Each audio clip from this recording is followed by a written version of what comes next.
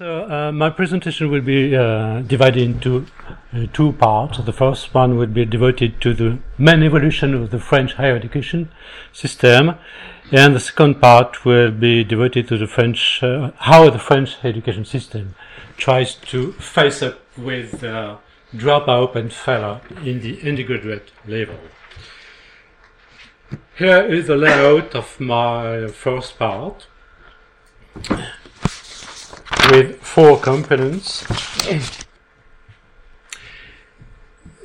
And if we want to analyze the massification of French higher education, we need to make a step backward to examine the baccalaureate and the evolution of the baccalaureate. I don't know if this title makes sense for you. Percentage of eligible by age students passing the baccalaureate. Is it clear? Yes. Yeah. In French, we use the word génération. Okay. I start from the 1960. Why? Because at this time there were only one baccalaureate, general baccalaureate, with two specializations, philosophy and mathematics, and the weight was only 11%. The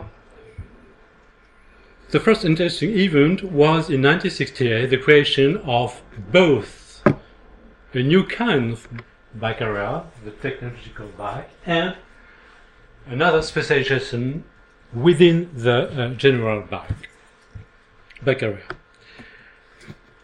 And it has a quick effect, as you can see, in 1975. And the same process has been used a second time in 1985 with the creation of the vocational bac. So there are, at this point, three baccalaureate: general, technological, and professional.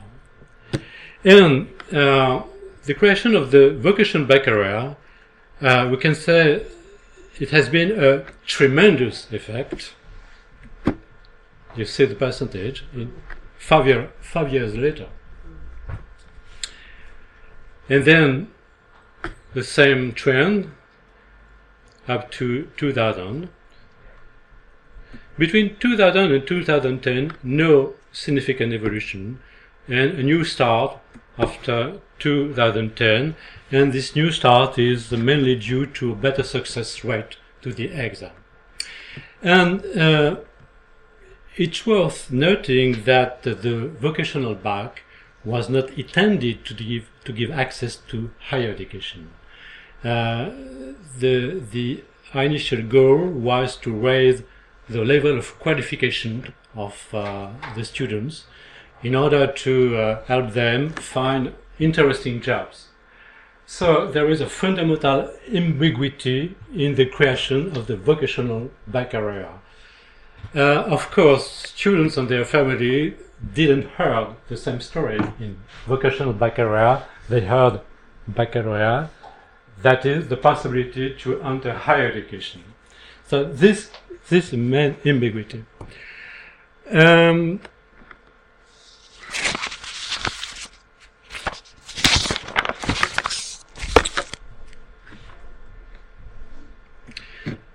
Okay, too fast. And the rate of the eligible students passing the bac goes hand in hand with a new balance between the different baccalaureate.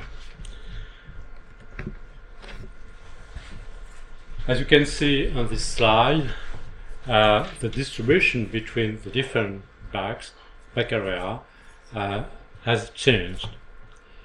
And the proportion of vocational baccalaureate holders is increasing, while the general bac holders decrease. They now represent less than 50% of the whole baccalaureate holders. And I think in the history of French education, it's a significant event. The percentage is less than 50% since 2012. And second lesson of this slide, it is likely that a transfer of population from the technological back to vocational back is in progress. And this phenomenon point out the problem of identity for the technological back, which shares some common features with the general baccalaureate without being a general baccalaureate, and which shares some common features with vocational baccalaureate without being a real vocational baccalaureate.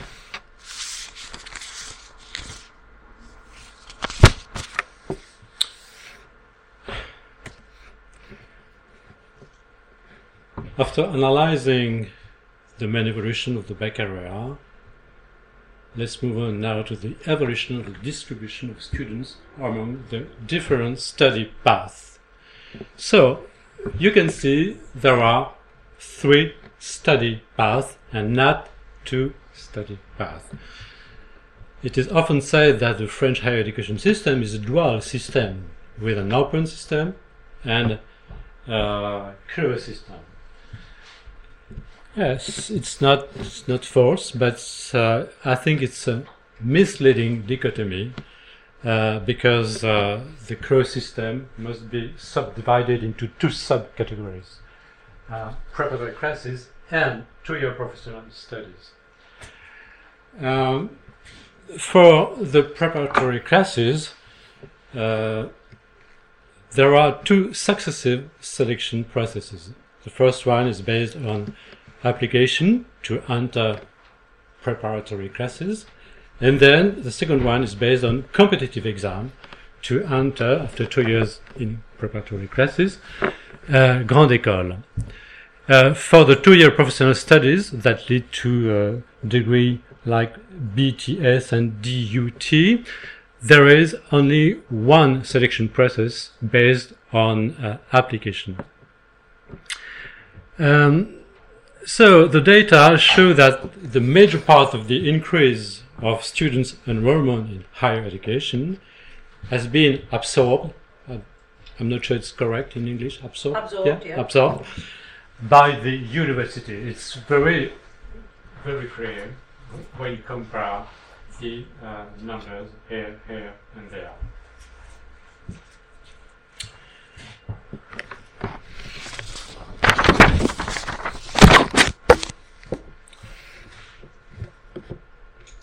Let's go a step further now, and okay, no.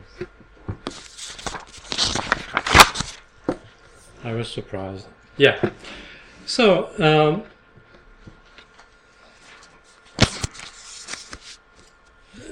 we can say there is a new landscape in French higher education,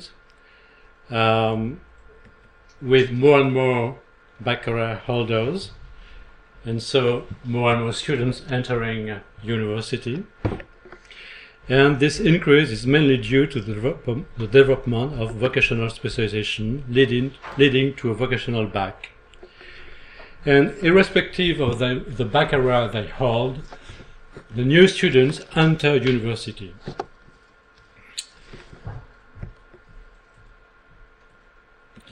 Second feature, general baccalaureate is on the wane, whereas vocational baccalaureate is increasing. And third feature, new students enroll in university, yes, but in some university programs rather than others.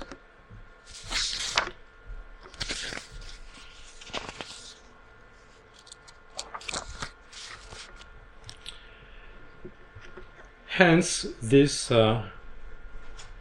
expression by Pierre Merle, a French sociologist, to characterize the French higher education system, une démocratisation ségrégative, segregative democratization,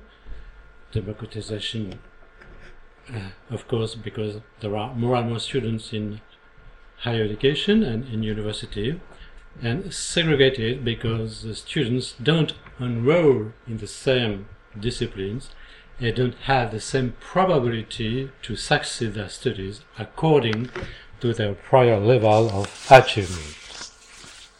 So we can't equate democratization and reduction of inequalities today in the French higher education system.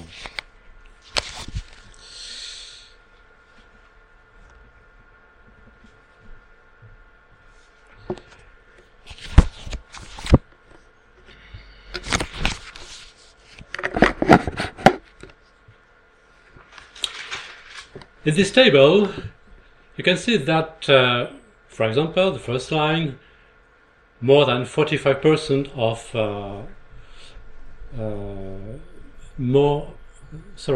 45% of students hold a general baccalaureate in the first year of applied law and economics, and 55% hold a technological or a vocational baccalaureate. And applied law is an hybrid discipline, a blend of economics and law, easier than law and economics because less theoretical. And unlike literature and arts and law, applied law and economics and also sciences and technique of physical activities and sports are very attractive for new students holding a technological and vocational baccalaureate. So, widening access to new students is a goal to be reached by the university, but all the disciplines are not equal, as we can see on this table. Laurent, could I just ask, when you refer to new students, are you talking about first generation students? The first generation in a family to go to university? No, not really. No, it's just statistical meaning, Right. Hmm?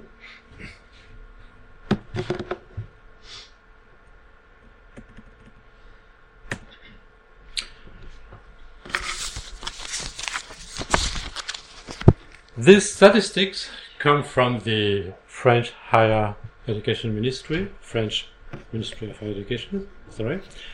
For 100 students entering university, only 40% enter year 2, 31% enter year 3, and finally 27% graduate at the end of year 3. That is shocking. Isn't it dreadful? Really yeah, you didn't know that. No! I knew you had a problem, I didn't know it was like that. Yeah. It's not so dissimilar from the USA. Yeah. Particularly in the I think it's higher in the USA. Yes. It's higher. Yeah. And this figure allows us to understand that failure and dropout focus on first year on undergraduate level, because when students are in second year or in third year, it's much more easier to graduate. However, the rate of graduation remains weak. And sometimes students can repeat a year. And I remember that about 24% of students repeat the first year of the undergraduate level. But the interesting point is that less than 50% of the students repeating the first year enter year 2. So the repeating a year is not a very efficient solution.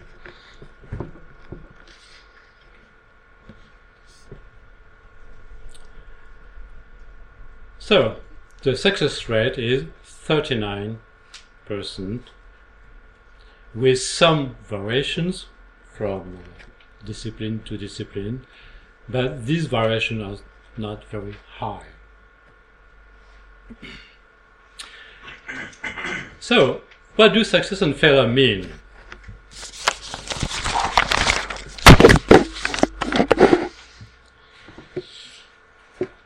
In the statistics coming from the French ministry, success and failure are never defined explicitly, but an implicit definition can be identified, that is the following.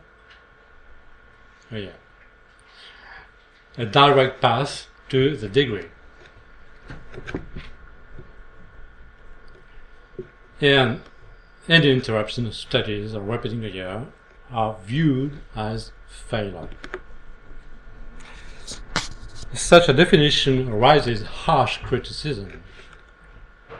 First, because we have more and more part-time students. They are not able to take all the examination, of course. And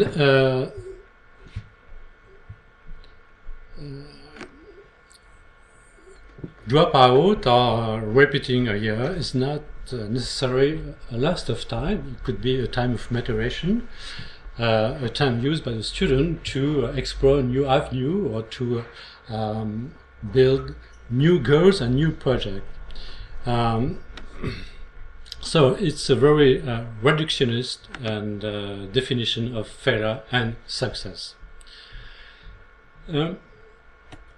These are implications for research, and I think we need more longitudinal studies to follow up students during the first year of study and to give evidence to this hypothesis that dropout in the first year is not a failure.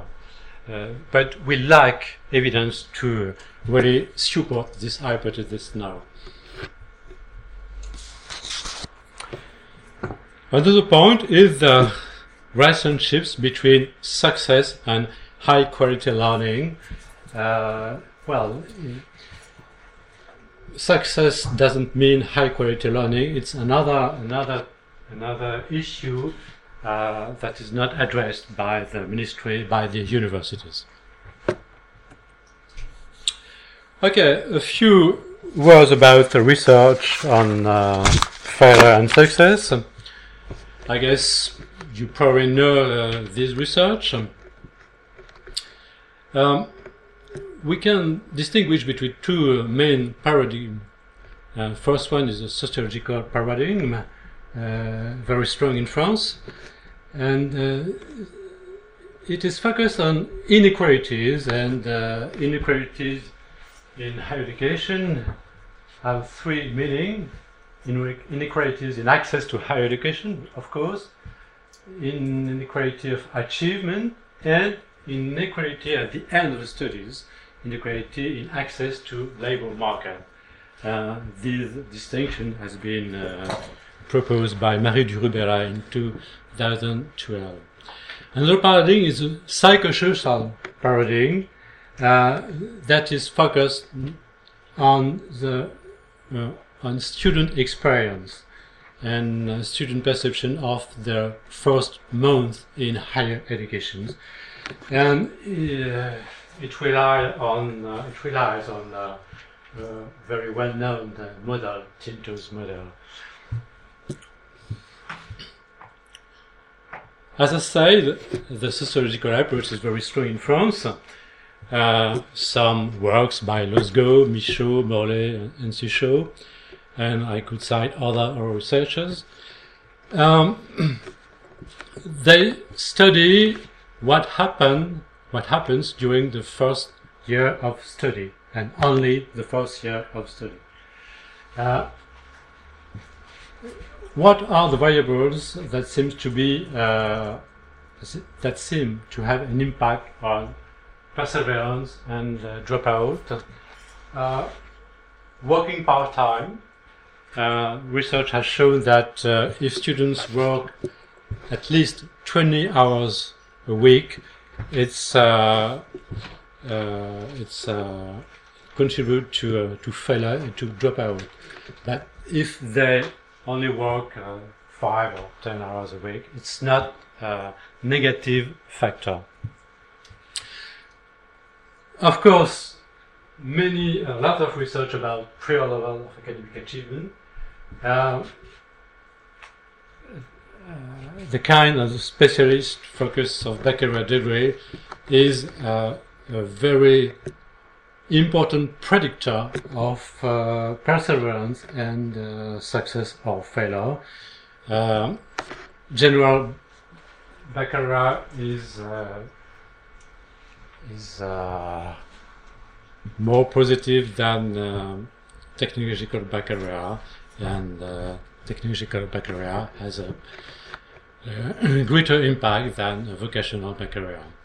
But within the category of baccalaureate general baccalaureate, you maybe know that there is a hierarchy because the specialization. At the top is mathematical baccalaureate, and then the economics baccalaureate, and at last the literature baccalaureate. And we can easily see the difference in this study. The baccalaureate mathematics,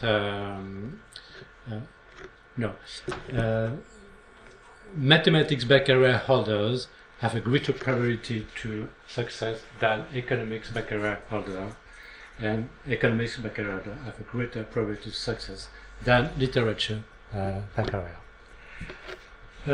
Last point, the differences between technological baccalaureate and vocational baccalaureate tend to vanish. There is only slight differences between vocational baccalaureate and technological baccalaureate. So, remember what I said a few slides prior about the problem of identity regarding the technological baccalaureate. And graduating with honors or not is a positive, has a positive impact, and of course having repeated one or more years have a negative impact. Well, let's go to the psychosocial approach, and there has been a very interesting research by Marianne Freinet at the Université Catholique of Louvain. They made a research with all the students entering the Université Catholique of Louvain. That is 2,700 students. Students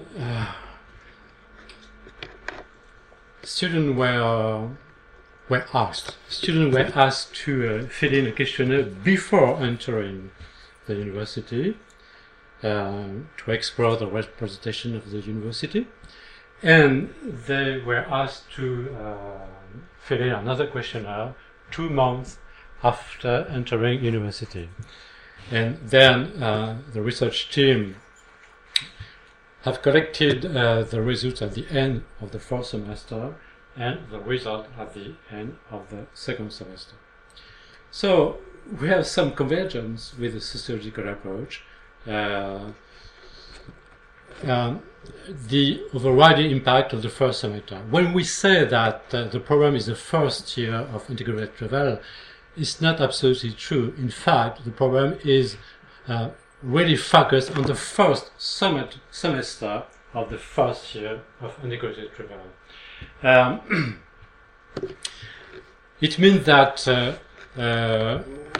we can predict the result of second semester from the result of the first semester. If you are successful at the end of the first semester, then you will be successful at the end of the second semester. And if you are not successful at the end of the first semester, you won't be successful at the end of the second semester. And the specific contribution of this research is to point out the importance of the social integration and the quality of the relationships between students and teachers, and between students with other students.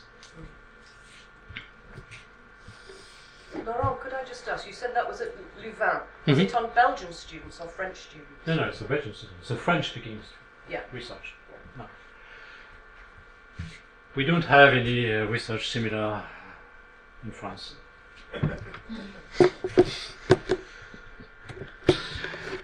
Now my second part. Yes, and here's the layout of the second part.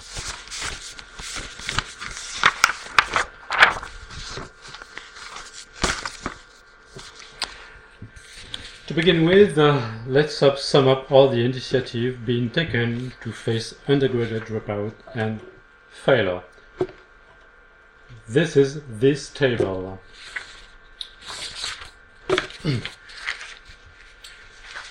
In color, the origin of the initiatives. In line, different kind of initiatives. Three kinds of actions, but not at the same level. The two first lines refer to teacher training, whereas the last line refers to fostering teacher engagement in professional development. It's not the same. As such, it can be viewed as a condition for the success of action devoted to curricula and teaching innovation. I think it's worth noting that the organization of incentives is entirely managed by the university and not by the French state, which is surprising in a country like France. Centralized. Yeah. The French state could have developed a national framework indicating, for example, how to deal with this issue. It's not the case, and I think it won't be the case. And I go back on this point in my conclusion. And by contrast, actions regarding curricula, innovation and design are mainly driven by the state with the program IDFI. IDFI? IDFI. Well, IDFI en France and in English it's IDFI. Yes. Yeah, IDFI.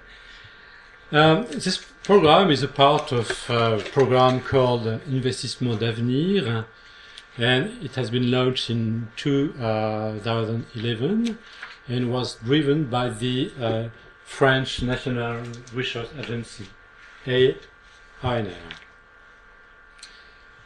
And the aims were twofold. First, supporting innovative curriculum designs, but the main aim is to help transfer the outcomes to the whole higher education. So it's a very ambitious program.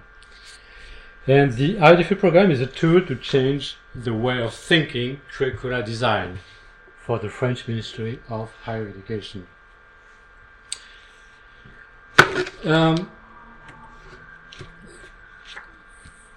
There have been 36 such projects with the funding until 2019. The scope of the IDFI program goes beyond the problem of the dropout in undergraduate level.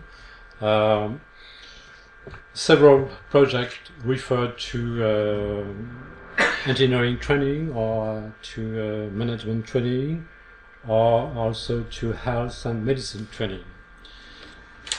6 or 7 projects are only focused on the problem of failure on undergraduate level. And I know this program very well because I was the head manager of it when it was launched in 2011.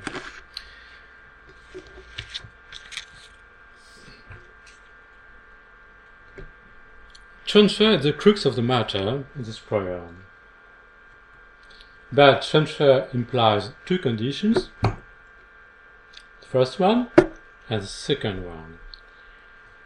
And but weaknesses in assessment impair this goal being reached.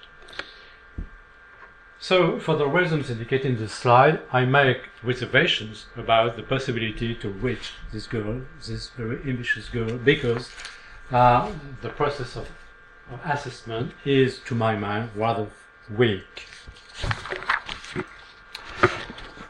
Why is it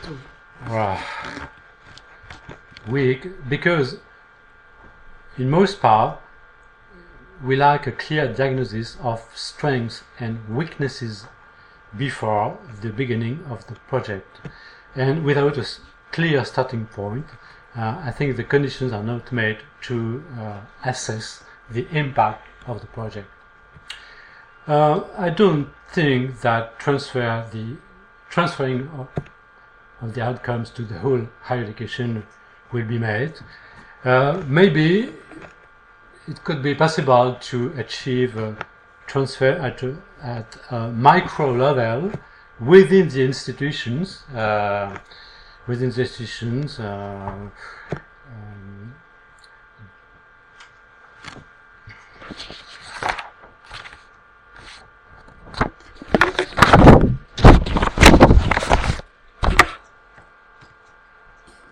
Second kind of action, promoting new teaching practices. And I wrote a report in November called Academic Training in France State of the Art. If you are interested in this topic, the report is downloadable in the website of my institution. And I've conducted a survey in two parts. The first part was a questionnaire.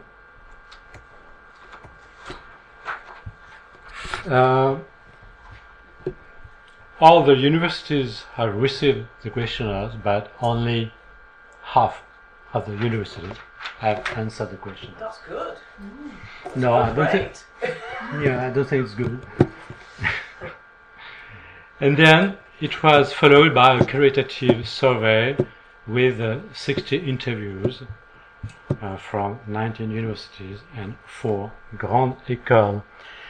And interviews have targeted professionals whose teacher training was their day-to-day work. In France, we call them pedagogical advisor. I don't know if this expression makes sense in England, in UK. Yeah? Yeah. Pedagogical advisor. Yeah. Mm-hmm. Okay. Questions investigated different topics such as conception of teachers' training, competencies needed to train academics. What are the results? First kind of result about the format being used.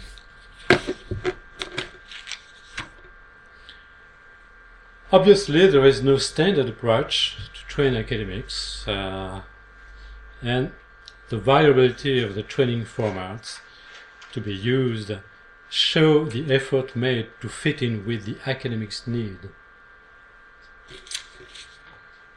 By contrast,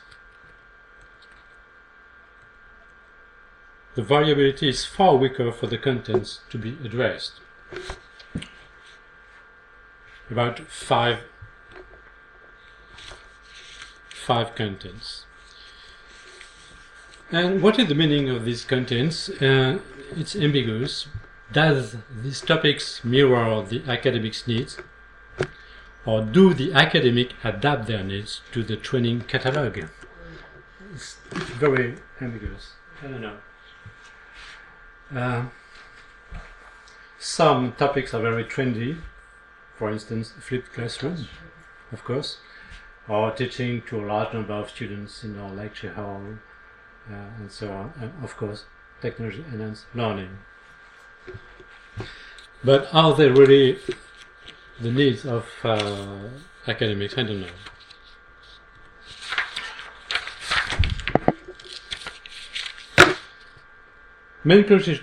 What are the main conclusions for me? First, I think in these interviews we view a restricted approach to technology-enhanced learning.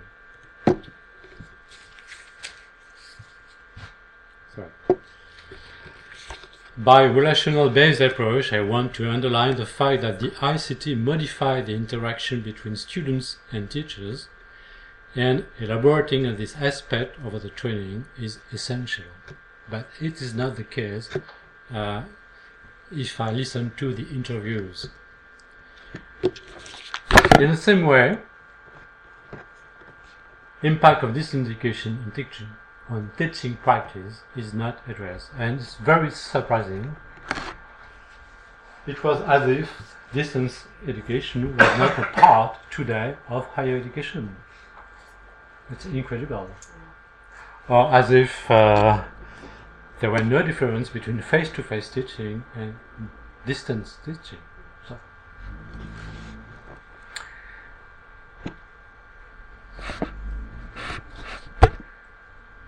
Second conclusion, we have no evidence of impact of academic development or academic training. We know that training can impact different kinds of representation, consumption of learning, consumption of teaching, but it's much more difficult to impact behavior. We know that. But, however, I didn't notice any concern about this point in the interviews. And there are assessment of the training, but it seems that satisfaction and impact on the behavior and training practice are confused. Third point, what are the prerequisites for training academics? In France, pedagogical advisor, this is a new profession with a very fuzzy status because sometimes a pedagogical advisor can be an academics. Sometimes it can be a teacher with the secondary level status, that is a teacher not doing research, and sometimes it is a technician of new technology.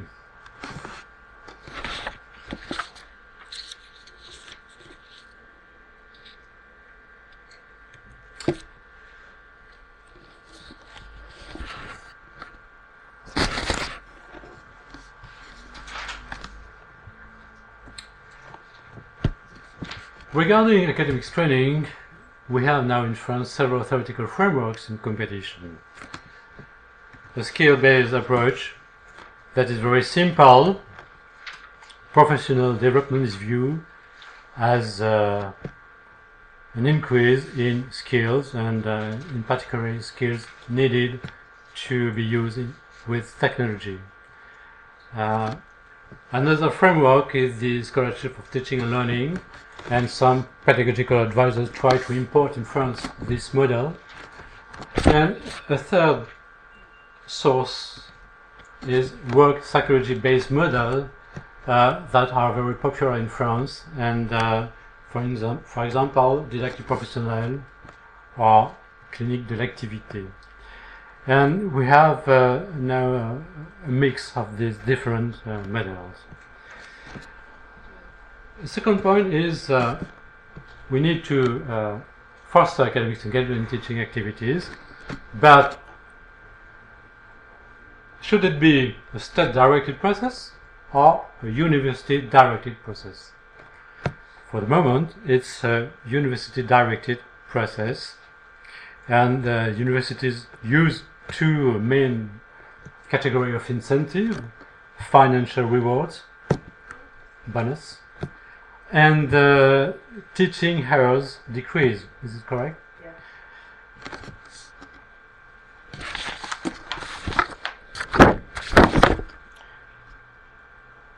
What is the role of state?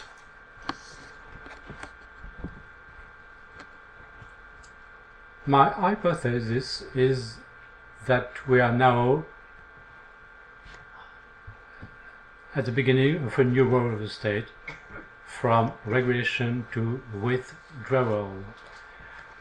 As you probably know, in 2007 there has been the IRU law that gave a lot of autonomy to the university. this law has been elaborated by a conservative government. This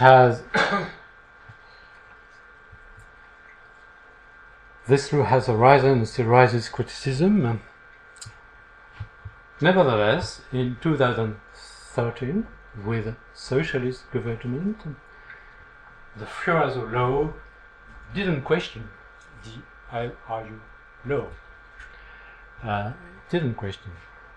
The modification added are at the margin, but we are in the same trend, irrespective of the color of the government. More and more autonomy for the university. And changes, finally, are expected to come from universities and then extend throughout the territory. Now, the French Ministry of Higher Education views itself as a mediator between the stakeholders, helping them to exchange and to collaborate. And I consider that its main aim is to help develop new networks between the stakeholders. And clearly, the French Minister of Higher Education is reluctant to take any top-down decisions in matter of learning and teaching in higher education. So, it will be my conclusion. Thank you very much.